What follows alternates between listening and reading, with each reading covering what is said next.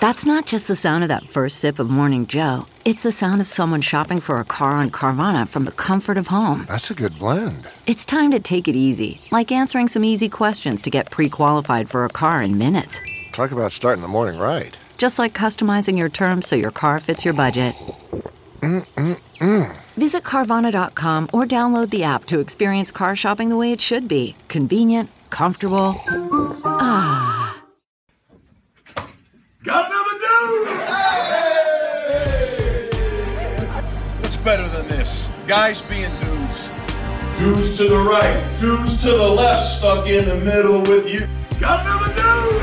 Heisman Trophy, Bronco Nagurski Award, Ultimate Dudes. Got another dude! O-line U, bunch of dudes. Lot of dudes. Yeah! Another dude in the house! Welcome to the Lot of Dudes podcast, presented by Fourth and Dude, Season 1, Week 5. The Eagles did the mauling on Saturday as they locked the Tigers in the bathroom through three quarters and held the explosive Clemson offense just 7 points through 48 minutes. But the Tigers got back out of the cage late in the fourth and put up a ton of points in garbage time, much to the delight of all the Daz haters. On today's episode, we'll give you our take on the game, preview the Chippewas as Central Michigan, and also provide the usual non-football nonsense. Hey, Matt, why don't you kick things off with the new segment we discussed pre-show. It's called Matt Number 2 Apologizes to Matt Number 1 for being wrong about everything last episode. Yeah, I'm going to just fully disagree with basically everything you just went in with the intro there. I think pretty clearly, as we're going to get into, I think you'll see that you're on the wrong side of history. Before we get into it, I think we are going to set some ground rules of a no arguing this week. Things definitely got a little heated last week. I think we made basically our whole table, the waitress, everyone at the game watch, pretty uncomfortable from the yelling back and forth. So if we could avoid that, that would be fantastic. I think at this point we have our minds made up, and specifically you have your mind made up, and it is what it is, to quote Ned Stark in the season or series premiere of Game of Thrones. Rather, the madman sees what he sees, relevant to White Walkers, relevant to you. Okay, all right. So today's episode is brought to you by Dewey's Pub.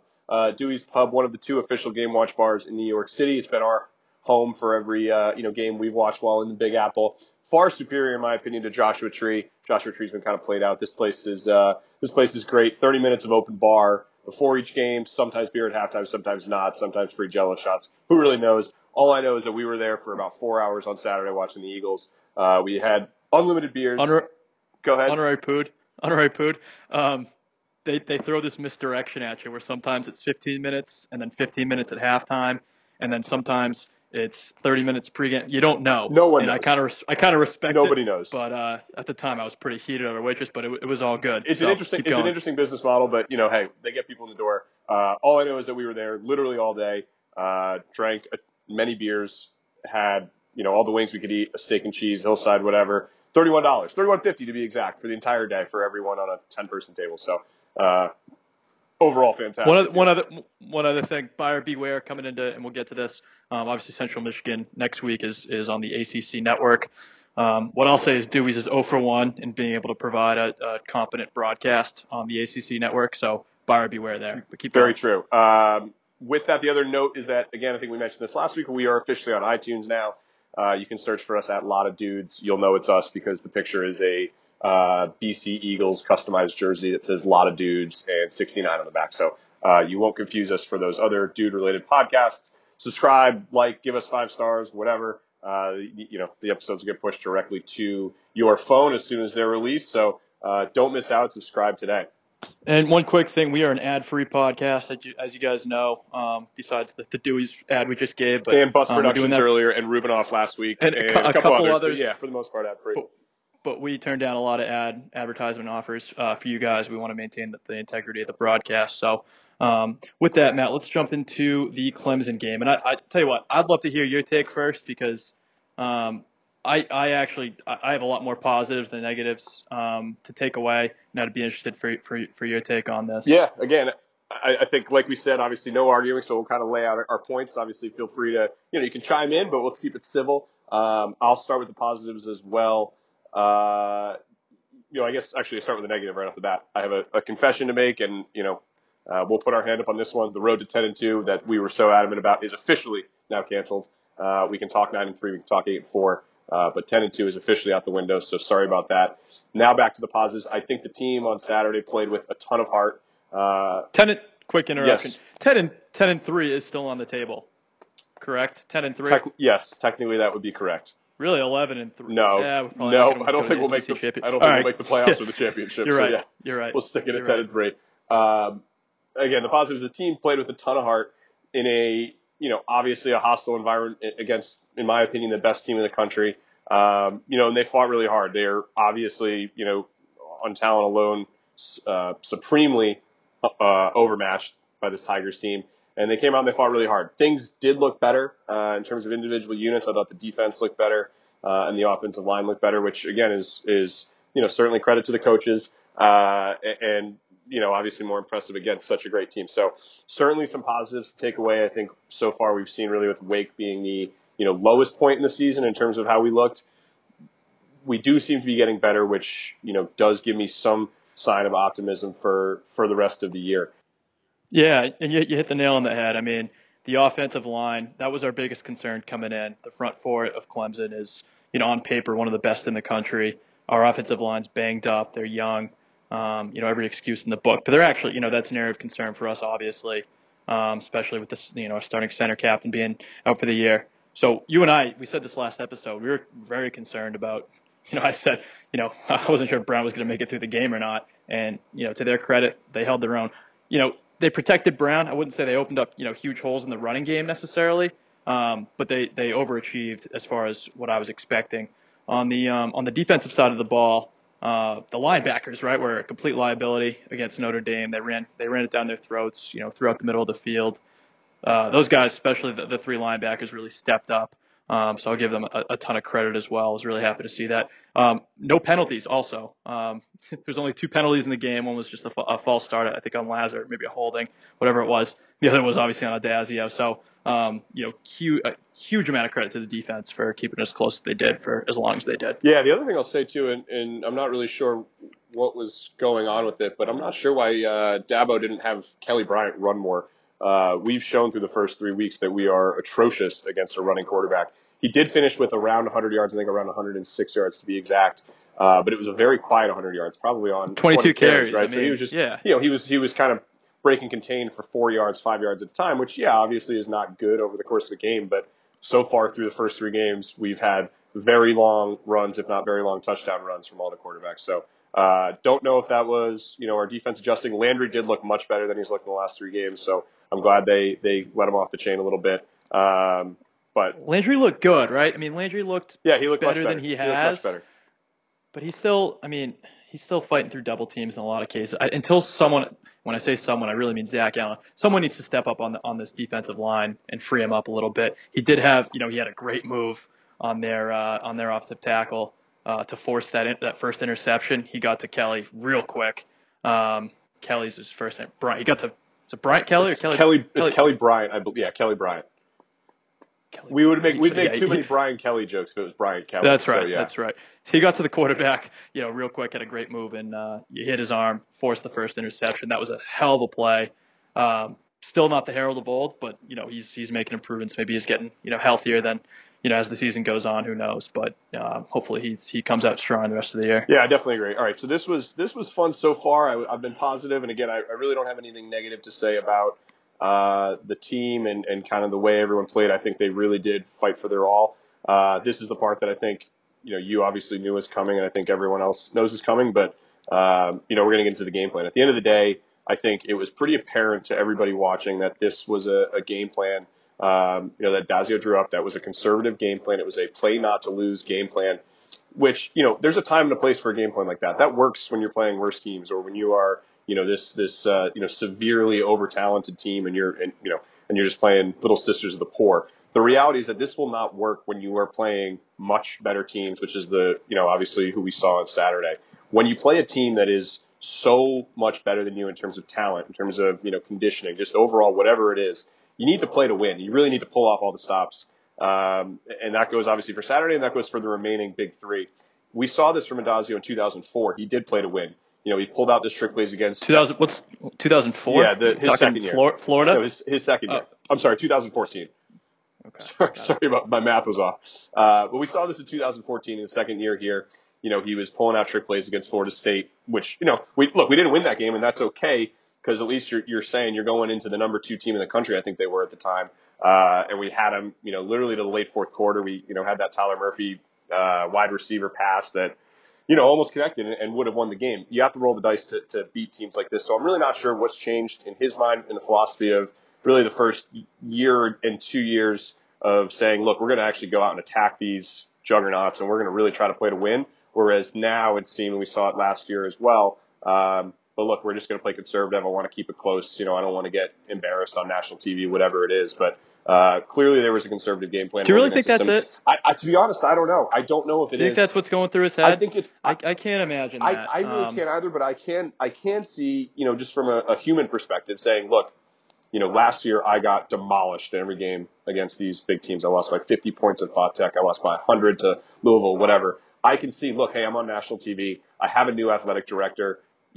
I don't want to go and make an ass of myself and be down 50-0 in the first quarter because that's the last thing the boosters need. The reality is that, obviously, a lot of people say, and look, at the end of the day, this was, a more fun game to watch in the grand scheme in the sense that we had 2 hours that we actually were believing. But I think to a man, if you asked, hey, are we actually going to be able to pull this off? And you and I talked about it on Saturday. We said, look, this is great, but this defense is unfortunately just getting gassed. We said it at the last drive of the second quarter where they had that long touchdown drive. It felt like the floodgates were going to open up, and I think we knew it would. A team of that talent is going to score in the 30s and the 40s against a team like us. This is the reality. So, shooting for 7 points, shooting for 14 points just isn't good enough. So I don't know what the mentality is, but that was, my big takeaway was, look, you're playing not to lose, and yeah, it'll keep it close. Yeah, it'll make the games watchable, but I mean, look, at the end of the day, we got to actually try to win and try to pull off these upsets. And to do that, you got to get a little aggressive. All right, a couple things here. I hear where you're coming from.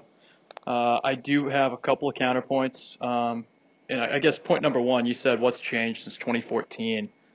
We had Tyler Murphy with the top running attack in the nation. We had, we were a triple threat on offense. We're pretty one-dimensional when it comes to what we're going to do on fourth down. We're going to run the ball. And, when you look at the situations where we were in their territory and it was fourth and short, which, by the way, there was really only 3. I mean, there was a lot of 4th and 6s, 4th and 9s, and you can get on Das for being, why don't you make it 4th manageable when you're in their territory? Fine, you can do that all day long. But there's really only 3 situations where they absolutely, maybe not absolutely, but they potentially should have gone for it, right? Yeah, I'll agree. Just quickly, just quickly to jump in because that's what I have those all written down. Again, I told you this while we were watching the game. I said, individually, I didn't really have an issue with any of the decisions to punt. Again, with the exception of the 4th and 3 and 4th and 2 on the 40. Individually, though, I didn't really have an issue with that. On the 46, right? So let's stick to sports. Yeah. There was a 4th and 3 on Clemson's 46, which if you don't get that, then you're giving the ball. It's half the field. 4th and 2 on the 44. When you put those together, yeah, maybe you go for it. There was also a 4th and 2 on the 29. Out of those 3, should you have gone for it once? Absolutely. Absolutely, right, Matt? Yeah, exactly. So that's my whole thing. Wait, hold on. They did go for it. They did go for it. The 4th and 2 they did, yeah. The 4th and 2, exactly. I'm aware they went for the 20. Yeah, exactly. Okay, I thought I got you there. All right, good save. Yeah. But I mean, that's 1 out of 3 in real 4th down situations, right? I mean, do you want to be 2 for 3? 3 for 3 is probably a little too much. I think in a lot of cases, this conservative style, whatever you want to call it, I think it's somewhat rational to some degree, especially considering they know we're going to run the ball, right? We're probably not going to pass on any of those short yardage situations. On the 4th and 2 we passed. They're going to stack the box. 4th and 2 we passed to Hillman. Well, yeah, that's why we converted. Right. But what I'm saying, you can't do that every time. You're playing. Your offense is not your strong suit, right? You're playing against what I would say is the best defense in the country. Probability is not necessarily with you. And I know what the stats say. It's always a good idea to go for it. No, I agree. It's definitely more skewed. I definitely agree with that. There's a counter argument here. And the other thing I'll say here is that, playing conservative, really allowed the BC defense to stay in the football game. I mean, more often than not, Clemson started with the ball inside their own 10-yard line. And that really makes, I wouldn't say it makes them one-dimensional, but it certainly makes them way less two-dimensional. It takes away, more than half their playbook when you're just trying to get, you're gasping for air in your own zone there. And what I'll also say is that, one of the punts when they punted to Clemson's 6-yard line, so Clemson starts on their 6, they go 3 and out, they punt the ball back to us, we get it back on their 37, and we drive down the field and score.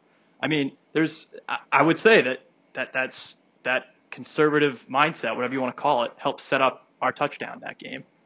Yeah, I definitely get what you're saying. I think where I'm going to disagree, I guess in a few places. One would be, like I said, I mean, the fact is that we obviously knew that Clemson is a very strong offense, especially against a defense like ours that was, on the field for a good amount of time, which is fine.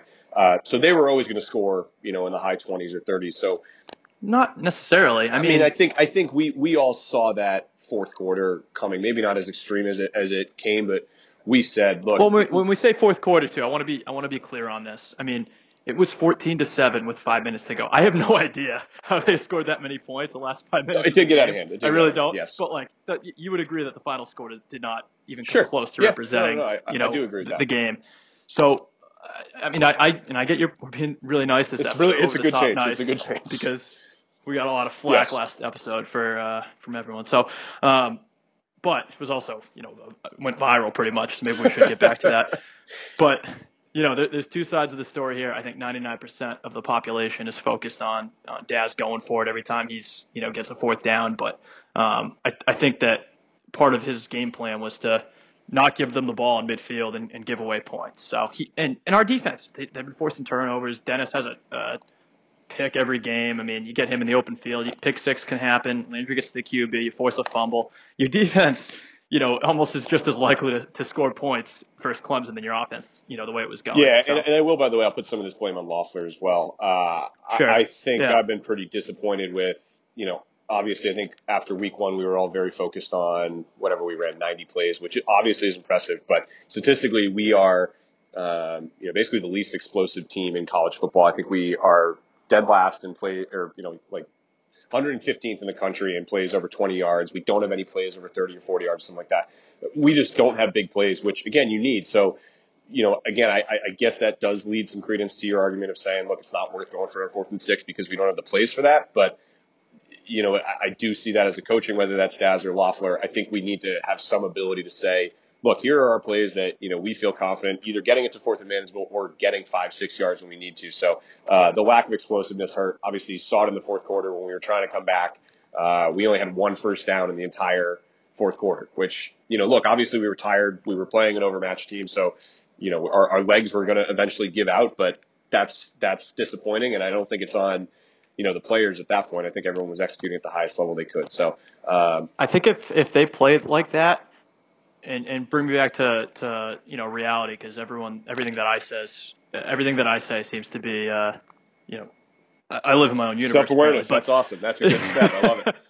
Well, it's like there's being a Daz supporter is almost like being a Trump supporter, where no one wants to say it, but there's a silent majority out there. I'm gonna disagree a little bit. I don't know how big your majority is. Anyway, if we play like that against pretty much anyone else in the country, not in the country, in the ACC. I think we win that game against pretty much everyone, but maybe I just don't think we're going to beat Louisville. But I think we win that game, and maybe Virginia Tech. I think they're solid too. But I think we beat the rest of the ACC playing like that.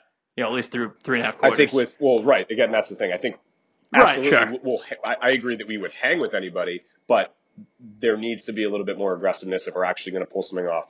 Again, if we're going to beat these best teams in the ACC, I mean, we just at a minimum have to be in the 20s. There's the way these offenses move the ball, it's, our defense is good. It's not good enough to hold these teams to 14, throughout the I think we beat Virginia. We beat Virginia by 40 points. We play like that. Well, we're going to get to that. You're playing the number 2 team in the country. I mean, you have to put some of that in context. They played a hell of a game. Absolutely. Again, I think, and I'm proud of those guys. Proud of Daz. Proud of everyone. Shut up with the proud of Daz, you clown. All right, I think one other quick thing. Shout out to Ty Schwab. That guy was a monster. He had 2 sacks. Was all over the field after playing like shit against Notre Dame. So credit to him as well. Yeah. But yeah, that's So what's our next segment? We gonna look at the ACC? Well, so actually, I think on the nature of we're having a good discussion here, then there's an actual question that I want to pose to both of us. So the question to you is, basically we're looking at the rest of the season here. What needs to happen in your eyes the rest of the way for you to say, all right, I actually think it's time for Addazio to move on. This is not working. And then again, on my shoulders is what needs to happen the rest of the way for me to say, all right, look, he's actually rolling. He deserves another year. Do you have a thought on that? You can tell this is Matt's segment because this puts me in a tough spot. It doesn't, because it doesn't at all. I think it does because to keep Daz around, I think that what I need to say here is 5 and 7 at the minimum should keep him around. Which, by the way, I wouldn't be thrilled with that. But if you think about it, 5 and 7, that means you lose to Louisville, Virginia Tech, FSU, and NC State the rest of the year. And then you win the other 5 games mistake-free, right? So, I mean, it's tough to do that. But if you do that, then your only bad losses to Wake, who, by the way, is 4-0, and who knows how good they are, although they did just almost lose to Appalachian State. But that doesn't help my argument. I would say 5 and 7. So 5 and 7, you're keeping the 5 and 7? Yeah, and Matt, we probably go to a bowl game. I know no one wants to hear that. I don't want to hear that. With the APR, JP, whatever the acronym is, we probably go to a bowl game. And honestly, if we go 4 and 8, with all the injuries and shit, I could see Daz staying, and I wouldn't be against that. But less than that, then yeah, he should be gone. All right, so I'm gonna obviously disagree, which is gonna lend to some debate probably at the end of the year because I have a feeling we're gonna end up, potentially in this range. But I really, honestly, for me to actually say, look, I'm not just saying what's going to make sure Jarman keeps him because I think 6 wins he'll stay. But what do I need to see to actually say, look, I'm excited. I think that this is heading the right direction. For me, the answer is pretty clearly 7 wins at this point, which is obviously shooting very high. Clearly, that implies that he needs the easy 2 games here, which are obviously Central Michigan and UConn. He needs to then win the 3 ACC games that coming into the year we said, look, these are kind of games we should win. Syracuse, UVA, and NC State, which none of those, I think we'll get to it in a bit. NC State's kind of in a different category. Yeah, no, I agree. All right, they just beat Florida State, pal. No, I'm saying coming into the year. So you need those 2, you need the easy 2 that we would say in the beginning of the year, which we don't know if they're easy anymore, but we'll see. Well, I think Virginia beat someone shitty, and now they're getting. Well, yeah, I'm not. I agree. They probably are a little bit overrated, but and then I think you need NC State, and then quite honestly, I at least need to see at a bare minimum, a real competitiveness, and not just to show competitiveness through the first half, first 3 quarters, a real competitiveness where we actually have a shot to win, if not win, against one of the big 3 remaining ACC, so Vatech, Louisville, or Florida State. And I think again, both 2 of those at home, there's certainly a good chance for that. Good chance, huh? I think there's a chance. I should not say a good chance. I think there's a chance for that. But I mean, look, at the end of the day, we are seeing the team is getting a little better. We have a young quarterback, so there is certainly a spot where you can get to where I say, all right, look, it's not 10 wins, but I'm happy with where we're heading. 6 wins, I think he'll stay. It'll just kind of feel like nothing. It'll just be kind of meh. And then 5 wins, I think he is gone. I think he definitely should be gone, but I think we'll. Do you want to see how? Do you want to see how Anthony Brown plays out? Do you want to see how A.J. Dillon and Travis Levy and the rest of – who else is a freshman? We have a very young nucleus at this point. The apex of the offense, as Dad said, is all freshmen. Yeah. Do you want to see how that plays out? Would you be okay with seeing them all transfer and starting from scratch with probably another underwhelming hire? I think that's the question. I think I mentioned this either on the podcast or on that comment I had last week. That was my dude of the week, but no big deal. But the question is who do we get? And if it's late, are we patting our backs from last episode? Because I should slide this in here. I predicted the score. I think exactly correct. So good job. All right, this will be that segment. No, I mean I think a lot of it. Unfortunately, we are somewhat tied by Leahy. I do trust Jarman. I think he's got a good head on his shoulders in terms of he knows what he needs to do. So I have faith in him that he would make a good hire, and I think there's a lot of coaches that these players would stay for. I think that if you do hire, not to bring up Addazio again, but if you hire another coach who just went 4 and 7 in the MAC, yeah, I think a lot of guys are leaving. But I think there's a lot of coaches who we should be targeting who say, look, I'll happily go get paid $2.5 million in, one of the best conferences in the country, great city, not a lot of media pressure, whatever. Like, that's a great job for a lot of people. So if we get the right guy, I think that changes the conversation as well. But I think that was very civil. We did really good there. Yeah, we did. The only other thing I'll add here is that here we go. No, this is a pretty neutral thing. BC has played the hardest schedule in the NCAA thus far, by any source you check. Every opponent they played has overachieved thus far this season. And obviously still up to, top 20 teams coming up back to back after they play Central Michigan. So make no mistake, this is a very difficult slate. And 6-6 to me, and don't yell at me for saying this. 6-6 is not a bad result this year. When you look at the schedule, you look at the injuries, you look at everything else. Freshman quarterback, a lot of excuses. 6-6 is not a bad result though with the schedule. All right. Well, I'm glad that again we're both still firmly in our camps, but we at least can be friends over the border. So overall, that was much smoother. That than went what well. we had last week. Try that more often. Yeah, that was nice. So I look forward to more of that throughout the rest of the year. All right. Let's jump to the Dude of the Week. Everyone's second favorite segment. Absolutely. I feel like Dude of the Week, or one way or another, we include special teams and somewhere. I'm going to finally just give Ricky Brown, special teams coordinator, my Dude of the Week. Ironically, it's after Lichtenberg obviously missed his first field goal of the year. But everything else is just clicking on special teams. And by the way, that wasn't a bad miss. Like, it was a great kick. Miss. It was a pretty straight, In fact, it's like Michael Jordan. He looks good when he strikes out. I have this little Space Jam reference. Sure. I have this in my notes, Matt. So he missed a 40-yarder off the upright, but fine. You never want to be perfect as a kicker. Too much pressure, good miss. So smart. We're on the same page that's there. True. That's really smart. It's like a no-hitter. Mike Knoll was electric on the punts and really kept our defense in it. That guy's he's come a long way since that Penn State missed extra point.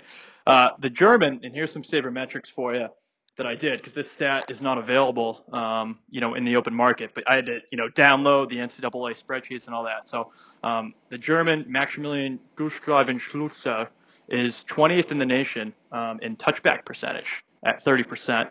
I'll give the credit to Ricky Brown there. I don't know who else to give the credit. Mikey Walker on the returns has been crushing it. Everyone keeps saying this, but I'll echo. He's going to break a couple. He is. Not just one. He's due. Yeah. He's due. He's a little guy. I love it. He's becoming one of my favorite. He's probably going to be drafted by the Patriots in a couple of years.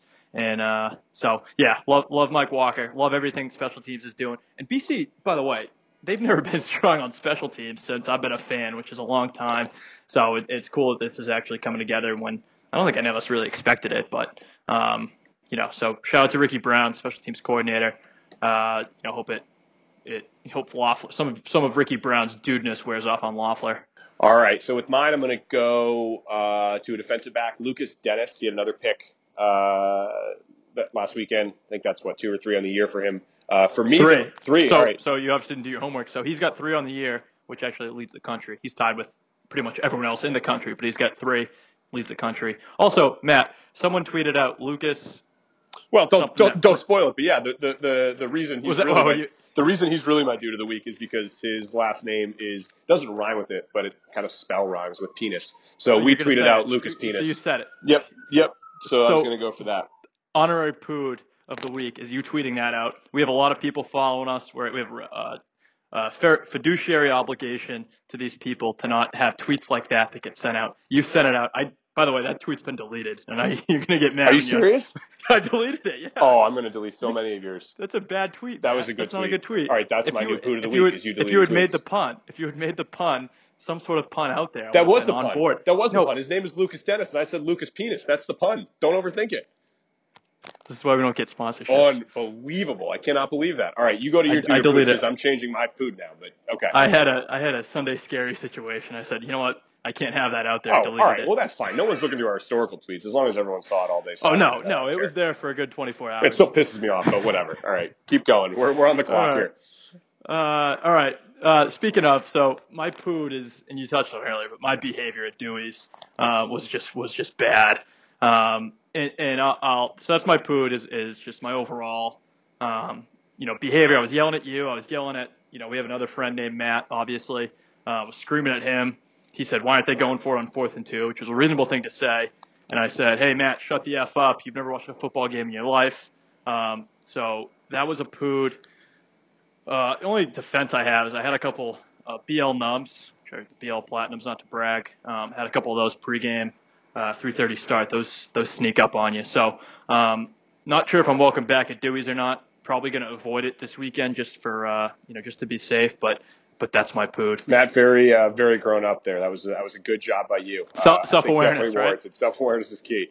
All right, so my pood, I'm going to go a little off the beaten path here. There's this new guy on Twitter, and to be honest, I don't know if he is like completely trolling and just being sarcastic, but he's been now going at this crusade for I think around 2 weeks. So it's the Hire Doug Flutie guy. So I think his Twitter handle is just at Hire Doug Flutie. He's basically as simple as he wants Daz fired and replaced with Doug Flutie. Look, I'm as anti-Daz at this point, and I agree that he should be gone. But hiring a head coach with literally zero coaching experience at any level, including like flag football, just because he went to BC and has a statue and he loves BC and he is in the Heisman commercials anytime he gets, might be literally the single dumbest idea of all time, and is one of the single slowest ways we can get our program back to respectability. If you go through this guy's Twitter history, it's actually quite a trip to read. He laid out his 10 points for why we should hire Doug Flutie. None of them had anything to do with football. It was like he's fun, he can raise funds, he's always happy, he's excited, and he loves BC. Like, those were his points. I'm in. I'm ready to run through a brick wall for Doug Flutie so that's where we stand with I'm this no guy. longer on Team Daz. Yeah. I'm Team Flutie. So I'm in. That guy's my pood of the week. Again, I guess I appreciate the enthusiasm, but like, look, we can be unrealistic. Like, I'm saying I want Chip Kelly. I'm saying I want, Shiano, whatever. All unrealistic in their own right. But they've at least coached football before. Oh, and Kevin Ollie really worked out shitty for UConn basketball, huh, Matt? I know you're a UConn guy. Well, I mean, they won a national championship, which I'll take. Absolutely they did. Right. Point. That's my mic drop. Now you have to say something, because that was my point. I don't really get it. Did I say something that didn't make sense here? Yeah, I mean, he certainly gets himself a nice leash, but at the same time, you can say, yeah, just because you had a good season doesn't mean that you get to stay here forever. Still, thank you for your contributions, and we'll always remember that we won a national championship. I'm not sure I'd follow. I tuned you out at one point, and I think I jumped back in and I said something that maybe didn't make sense. Were you saying this guy wants Doug Flutie to be the BC head coach? That's correct. Oh, yeah. So Kevin Ollie was a good player, and then he became UConn head coach, and they won a national championship. Oh, so your argument there is pro hiring Flutie. Okay. Oh, yeah. Oh, absolutely. I gotcha. Okay. Well, Daz and Once Flutie Daz are sure. co-coaches. Well, co-coaches. Okay, sure. All right. No, that's good. I'm just glad you're on the same page. Maybe this is you just running this Twitter account, by the way, just to kind of get on my pood of the week. But anyways, my dude of the week, I don't have much. I'm going with, and I don't really get why it is, to be honest, but I'm going with the fact that Vatech is a night game next week. Again, doesn't make a ton of sense. Obviously, if they beat Clemson next week, they'll be in the top 10, and then it will make more sense. But we'll be going in with probably a 2-3 record. That just doesn't really get the needle moving for, I think, the average 7:30 ESPN game. So it doesn't make a ton of sense to me, but I like it. Hopefully, get the crowd fired up enough. Everyone will come out firing. Maybe Daz will be a little more aggressive, and that can be one of the the upset wins next weekend. Again, I think this gets magnified if they can beat Clemson this weekend. I think the night game, absolutely, and this Saturday's game should be interesting between Clemson and Virginia Tech. I think the night game factor doubles BC's chances to pull off the upset, just for, it's at night. BC always plays Virginia Tech well at night. I mean, people, don't forget Matt Ryan and in Blacksburg on that Thursday night 10 years ago. I mean, just saying. My dude of the week is. Hey, we do this every week, by the way. And I don't know how we differentiate it, but it's not the dude of the week. Shit, you're right. We do it every week. It's the dude and the pood, which don't really make sense. I agree with you, but at this point we're 5 weeks in, we can't turn back. So that would just be my housekeeping note there. It still is correct, because my dude technically is, yeah. Of the week. Is. Shit, you're right. That's a fair point. My dude this week, is that better? Yeah, that's better. I like that. Is I hate Jim Christian with all my heart, but I'll throw him a bone here. As we sit right now, it's late Wednesday night. BC has not been implicated in this whole bribery scandal yet. So I'll throw Jim Christian a bone for having a team that's shitty enough that we don't recruit good players. The whole reasoning behind this scheme is to hook up financial advisors to players that will ultimately play in the NBA. We don't have any of those. It's not going to happen. Kai Bowman's not playing the NBA, Matt. Don't even start. So shout out to Jim Christian there. He just avoided this whole situation. Also, while I'm at it, shout out to Gene DiFilippo, by the way, who switched us over from Reebok to Under Armour. Just kind of a ballsy move back in 2010. That was before Under Armour was kind of the cool brand, before everyone was speaked up. But he could have made the safe play to Adidas, and we would have been in this shit with everyone else, or at least with Louisville and Miami. So my dude of the week is BC basketball. Finally doing something correctly for the first time since Jared Dudley walked through those doors. I like it. Do we have anything for Eagles in the Wild this week? I'm empty, but I'll turn the floor to you. I didn't really have anything. I had something in case you had something, but I'll just say it. So Sundays, if you're watching Red Zone, you don't see it, but sometimes I flip back to I live in New Jersey, so I have to put up with the Jets and the Dolphins. But sometimes I flip back to CBS to see if maybe they switched over to the Pats game. They never do. But if you see it, Luke Kuechly's commercials are just they're the best. Dude, Luke is just he's the ultimate dude. He's got the one where he's holding the baby. I don't know what he's selling, but but I'm buying. So Luke's commercials, Eagles in the Wild, those are phenomenal. Yeah, all right. All in on those. I like it. So we're going to introduce a new segment here because, quite frankly, Central Michigan doesn't bring a lot to the conversation. So we're going to talk about the ACC a little bit, kind of get outside of just the Boston College bubble. Obviously, Matt, you just touched on the fraud piece a little bit. So within this ACC talk, we're going to introduce a new segment. So this is in honor of our head of social media. You probably heard us talk about him before, one of our former roommates as well. He's currently at law school out in the middle of the country. Anyways, this new segment is going to be called Habeas Corpus for now, though. Matt, do you have a working title we want to go with here? Yeah. So I came up with this right before we aired, and let me know what you guys think. Sound off in the comments. Duteous Corpus. Love it. Thought that myself. Yeah, it's on brand. So basically, Habeas Corpus, from my legal understanding, which is a Wikipedia like 5 minutes before we went on air, is something about basically the right to go into the courtroom. I don't know. If it's not right, don't correct me. I don't really care. I think they say it in legally bond, whatever. Anyways, the point of this segment is going to basically be us bringing in each ACC team, or at least the ones we want to talk about this week, into the courtroom of our podcast to be judged on their season so far. So relatively straightforward concept. A little hat tip to all those legal Eagles out there. Shout out to our social media guy and everyone else furthering their education. My first one I'm going to start with is UVA. I think we touched on it a little bit earlier. I have no idea what to think. They beat Boise at Boise, which is always concerning, I think, because that's a tough place to play. But there's obviously some special factors there because Bronco Mendenhall, the blue turf. Can I just yes. Something in? What I was going to say? What with the blue turf? What with the blue turf? You already said it. I did. I beat you to it. But they were also doubled up by Indiana early in the year. Indiana normally stinks. So they gave up 18 points to UConn. So overall, I'm going to say I'm not concerned with them. And again, this is all relative because I'm concerned with us as well. So that's not to say this is a walkover win, but overall, I'm not concerned with them. Matt, what's your judgment on UVA? If we play like we did against Clemson, we beat them. I said it already, Matt. I'm not going to say it again. We beat them by 1,000,000 points. So if we play like we did against Wake, we probably lose. But I think we win that game. Okay, so we should. What we should end up doing is we need to win. If we lose that game, Dawes is probably done. Yeah, that's probably the biggest game left for him. Let's move on to the next one. I have Florida State on my list. Obviously, they had a pretty bad loss to NC State last weekend. That was only their second game of the year, correct? Because of the hurricane. Correct. Yeah, so I think. Yeah, correct. They were going with the backup quarterback. Freshman. They didn't look great.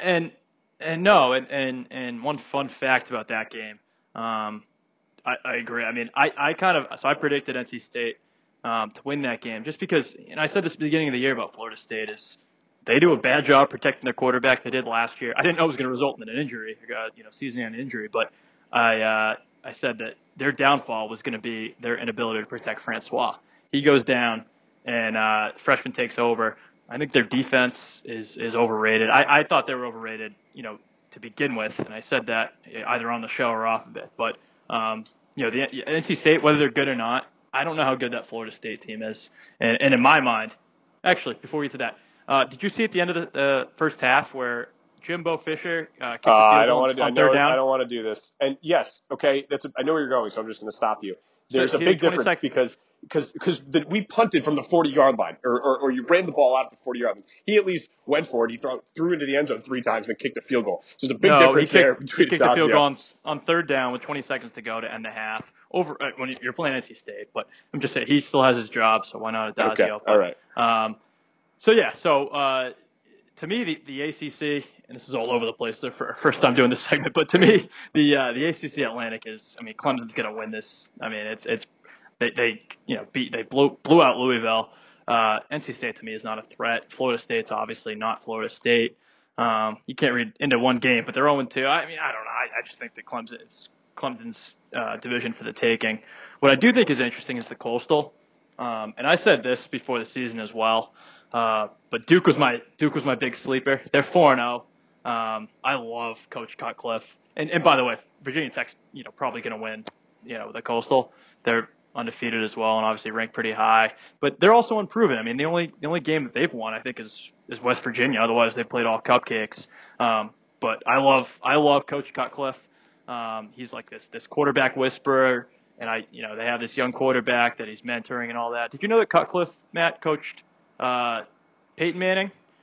He also coached Eli, but more importantly, he coached Peyton Manning, Thad Lewis. Yeah, people forget that he was like a pretty big SEC coach for a while. Thad Lewis played for Duke, remember? With the Mannings. Here's one for you, Todd Helton. Sure, okay. Yeah, over at UT, I believe. Last point on Cutcliffe. He also had, when he was hired in 2008, he had 5 consecutive losing seasons, and he didn't get fired. And then they won the Coastal in his 6th season. So something to think about. If you think about the Daz situation, it's pretty much the same situation. Yeah, except we've had winning seasons. Right, it's a little different. Duke was like the laughing stock of college football basically for the last 100 years, but so a little different there. But okay. And then they won the Coastal. All right, hang on. So I want to clean this up a little bit too. So I think what we're going to do going forward, and again, sound off if you like this idea. I like it like this. We say Florida State, they're charged with being overrated. Guilty, not guilty. Oh, I like Boom. that. Florida State, overrated, guilty. Boom. Next one down the list, NC State, and we're just going to run through these so we get to Central Michigan stuff. NC State, they're always charged with being overrated. Specifically, the media always overrates them. They're always super high on them, so I think that makes BC fans and kind of people in our universe underrate them. But I'm going to say they are not guilty of being overrated this year. I think they're actually good. Their D lineman, I forget his name, is basically him and Landry are the best 2 in the country. Is sick. Very impressive win in Tallahassee. Who? The NC State defensive end. Yeah. They're an awesome player there. Is that another Okafor? You know what? Something like that. Right? Yeah, it could be. I don't know. But he's very good. He was all over the field on Chubb. Saturday. It's Chubb. That's what it is. Okay. It's Brandon Chubb. Is he the one who spit on the one of the Chubb brothers? Is he the one who spit on the Seminole logo? Because I did like that because I hate Florida State so much. I think that was someone else. Okay. Hey Matt, what about Florida State? Inadmissible because we don't have enough evidence. UVA, I think UVA would be inadmissible. Florida State, I guess that's 2 games. They played 2 games. All right. Yeah. So we're obviously going to take this offline and make this better. We're going to workshop it. Again, any comments you have, let us know. The only other 2 I have on my list are just real quick are Cuse and Louisville. Cuse had a competitive game against LSU.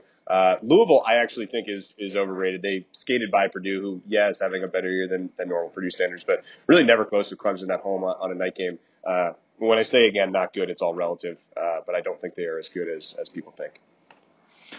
All right, you guys ready for Chippewa time? I sure am. I'm excited. I'm excited for this. This is going to be a very quick segment because I think Matt and I both, didn't study up as necessarily as much as we could have on the Central Michigan Chippewas. But I'll kick it off with my fun fact here. I only have one, Matt. I know you usually have several, but I only have the one, and it's pretty high level here. Did you know that Chippewas? Actually, I'll ask you this: what is a Chippewa? I'm going to say a Native American tribe, but that's a complete guess.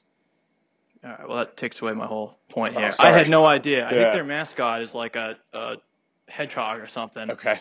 When you see the actual guy in the suit. So did I nail it? Yeah, they're Native American tribe. Awesome. Good job by me. But my fun fact is that they were originally the Bearcats up until 1942, when an assistant coach pointed out that Bearcats were not only not native to that area. I guess they're native to Cincinnati, but but they were also an extinct species, or nearly an extinct, I guess you would say, endangered at that point. So that is my fun fact there. Great. Yeah, so I'm going to kind of go in a similar wavelength here. These guys are incredibly boring, so there's literally nothing fun about them, I think, in line with that fact there.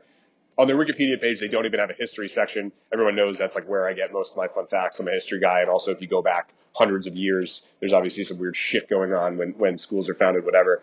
So mine is going to be just incredibly not exciting at all, but in the prestigious rankings of Michigan college TV stations, they've been number one for the last 15 years. So good for you, I guess. I don't know. That's on them for being so boring. So I will tell you what. Yeah. What they lack in fun. I think you were just going to say. Yeah, this, I was. I sure was. What they lack in fun facts, they make up for. Yeah, it's and having an electric alumni. It's a pretty situation. strong alumni base for this weird school in the middle of nowhere, Michigan, with no fun facts and no history. But yeah, I was very impressed with some of the names we saw here. Do you want to go first, or do you want me to start it off? I'm worried that you have all these and you're going to take them all. So why don't I go first? Yeah, you go first. All right. Well, then you're going to. Can you go first?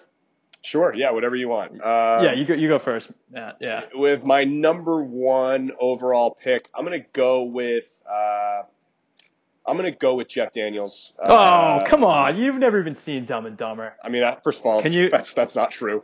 Can I go first? You can go first, Matt. Go ahead. All right, I'm gonna go with Jeff Daniels. Okay. Yeah, Dumb and Dumber was my favorite movie of all time. He obviously played Harry opposite of Lloyd. Just an electric movie. Nothing. I mean, all sorts of quotes. Anything you could think of. Like mock. And then you say yeah. Yeah. You want to do that? Yeah. No. We're running low on time here. We'll keep going. We'll keep going. He was also, and I forget what movie it was, but I have NASA person. He was the head of NASA in one of the movies recently. Yes. The Martian. Yes, that's what it is. Yep. Had a big run on that. All right. Good so job. That was mine. I came up with that on my own. All right. So I got two in a row here. I'm going to go with Terry O'Quinn. He played John Locke in Lost. Everyone who's familiar with Lost knows the first seasons were like the best in television history. Then it got really bad, but Locke was an awesome character. He was also the boss in Old School, the father of, I believe her name is Alicia Cuthbert, who Mitch had sex with at Mitch Palooza. Turns out she was in high school, so not good when you have sex with your high school daughter of your boss. Just a little tip for all you youngsters out there. By the way, she would go on to play. I think she was in 24 a couple of years later. So interesting. Yeah, she's like roller coaster. She's like a big deal. Life there. Yeah, she's like a legitimate actress. So yeah, we could probably list off her filmography too. But again, for the sake of time, we won't. She was Kiefer's daughter. Yes. I think. Yes, that's correct. I have one more after this one, right? Because I don't want to waste one of my good ones. I'm going to go with Larry Joe Campbell. He is an actor. The only thing I know him from, and I think it's like a very small bit, but it always cracks me up for some reason. He is the best man in Wedding Crashers at the main wedding of the Cleary family wedding. He is the alcoholic best man who's basically crying during his best man speech. I don't know why. That has always got a kick out of me. So good for that guy, Central Michigan. Yeah, remember that one well. Of course, he went to Central Michigan. Yes. Probably the heaviest hitter of them all is Tim Allen, coming in at my fourth spot. He obviously was the Santa Claus, which is obviously huge for Central Michigan there. Also in Home Improvement, but I'm a Santa Claus guy. I've seen them all. Tim Allen is one of the best. And I'll tell you what about Wikipedia and every other online situation out there is. That should have been the top of the list, and I had to really dig for that one. Wait, hang on. I didn't see that on my list. I'm looking at it now. You're correct, but where was it listed? That he was. It wasn't on the Central Michigan alumni page. I think he transferred. Yeah, he was in Western Michigan too. Exactly. Yeah, he only went for a year. But yeah, so I didn't get that right away, but I found it actually right before we aired. So pretty happy with that. So Santa Claus, Tim Allen, and then I guess my 5 spot. I'll give it to J.J. Watt. Why not? And I know we don't want to do athletes, man. No, I agree. Understand why, but the interesting story with him is he went to Central Michigan, and he I guess got duped by the coach, and the coach said, "Oh yeah, we'll put you at tight end. You'll get a bunch of touchdowns." J.J. really wanted to play tight end. He went there, played for a year, didn't play tight end, had like 3 catches. And he decided to transfer and walked on to Wisconsin. So that was a tough break for the Chips there. Yeah, not good. All right, my last pick, the sixth man, I'm going to go with a guy by the name of Buzz Brainerd. He's a voice actor, best known as the voice of the You're Watching Disney Channel commercials back in the early 2000s, and also This Week in Baseball from, I think, 2000 to 2011. So great voice. That's a full life right there. Yeah, he's definitely hit a lot, so he's all over it. Some good guys we left off, Dick Enberg, the play-by-play guy, and then Tom Crean, the future BC basketball coach. And then in athletes, Antonio Brown was the next big one there, too. Do you just take all of them? Yeah, man. Yep, sorry. Dave Dombrowski's another one who actually went to Central Michigan and turned out to be, pretty smart. So that's an interesting story there. That doesn't happen too often, I don't think. But yeah, loaded cast. I encourage you guys to check it out, do some independent research. Really, really impressed with the Chips alum. Yeah, absolutely. Yeah, I completely agree. I think let's jump into the tailgate ability rankings. Reminder, this scale is out of 30 natties. Again, we just had a road game last week. That's 1 out of 5. RVs, this is 1 to 30 natty lights. It's the natties for the home games and the RVs for the road games. Exactly. Right? Bingo. Yeah. I think I figured it out. We got it. All right. This one's obviously going to be, somewhat underwhelming here. Obviously, we're 1-3. We got I won't say cupcakes. They're actually, not a bad team. But it's a game that we absolutely need to win. It's a game that isn't going to generate a lot of outside interest. I think that not a lot of people are going to show up. I have, out of 30, I have 17.5 natties. Wow. And high. It gets bumped up because here's the deal. I think the lines will be a heck of a lot shorter, both tailgating wise, to get into Brighton, as well as in the stadium. So that's kind of a bonus. I'll give it, 7 points there. Wow. So, all right. That's very high. So I've got a few reasons that this is going to be about as low as it gets. It's also the weather's nice. I didn't realize I was going to have to defend myself. I thought we were just, throwing darts at a wall here and coming up with a number. Well, you got to do your research. By the way, the weather's not nice. It's a chance of rain basically all day in the 50s. If it was dry, it would be good. It would be good football weather, but it's supposed to rain all day, which is not good. Again, 1-3 playing in Maxpool. It's Parents' Weekend, so obviously everything's a little subdued, both in the parking lot and in the stadium itself. I actually agree with your point about the short lines, hopefully. Though, again, I have really no confidence that BC is going to be able to handle it based on what we've seen so far. I'm going with 4.2 natty lights. This is about as low as it can go for me. Just leaving a few beers down there to go lower in the event of, we play Howard again and we're 2-7 going into the game. We're still sort of feeling ourselves out on this scale. When you say 4, obviously my 17.5. 17's high, man. 17's high. That's high. But, it's still, a tailgate in September. It's a 1:00 game. It's not a noon game. There's a lot you could do worse with this. So, I'm going to stick to my guns. All right. I'm going to stick to my guns here. 17.5. We'll meet in the middle. It's probably around 14. Okay. Trust that, man. All right. So what to watch for? I didn't do any research on this bit at all. Yeah, me neither. So this is a bad combination. Usually one of us right. I mean, does something here. But I can go ahead, actually. Yeah, sure. What do you got? Maybe you can build off of it. So you said what to watch for. Is Dan Lefebvre still there? I don't think so. I think he is gone. Matt, I'm going to be watching for him. Okay. So he's in my my Riley Skinner Hall of Fame for athletes that had more than 8 years of eligibility. That guy just loved being a Chippewa. Who doesn't? Who doesn't? Yeah, right. Good point. I can remember this day back in 2006. I think it was BC's first game of the year where Matty Ryan was out doing Dan Lefebvre. And it came down to the wire. Matty Ice escaped with a win, but I think it was either by a field goal or a touchdown. But I remember that like it was yesterday.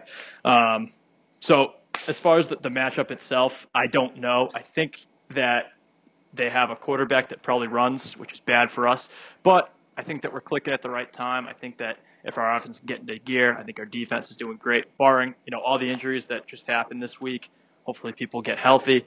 Hopefully a linebacker core steps up. Hopefully Landry's back to full health and he has a huge game. I mean, Landry by himself could take over this game. So we'll see. I'm obviously confident, but this is by no means a cupcake. Yeah, no, I agree. I think my notes are that I assume they're an average MAC team. Again, these are all assumptions. Actually, these next two are accurate. They destroyed Kansas on the road, but Kansas, I think, is bad. They got beat up pretty bad by Cuse at Cuse. Again, We don't know what Cuse is. And they snuck by URI, University of Rhode Island, in overtime, which I don't think is impressive. I'm guessing. So I'm guessing they're bad based on these facts. I have no idea. Vegas has us as 8-point favorites, which I think is good for us and probably means that they're really bad because I don't think Vegas is giving us a lot of love right now. So overall, my assumption is that they're actually bad. They did beat Oklahoma State last year. They had a Hail Mary. Oklahoma State's obviously good this year.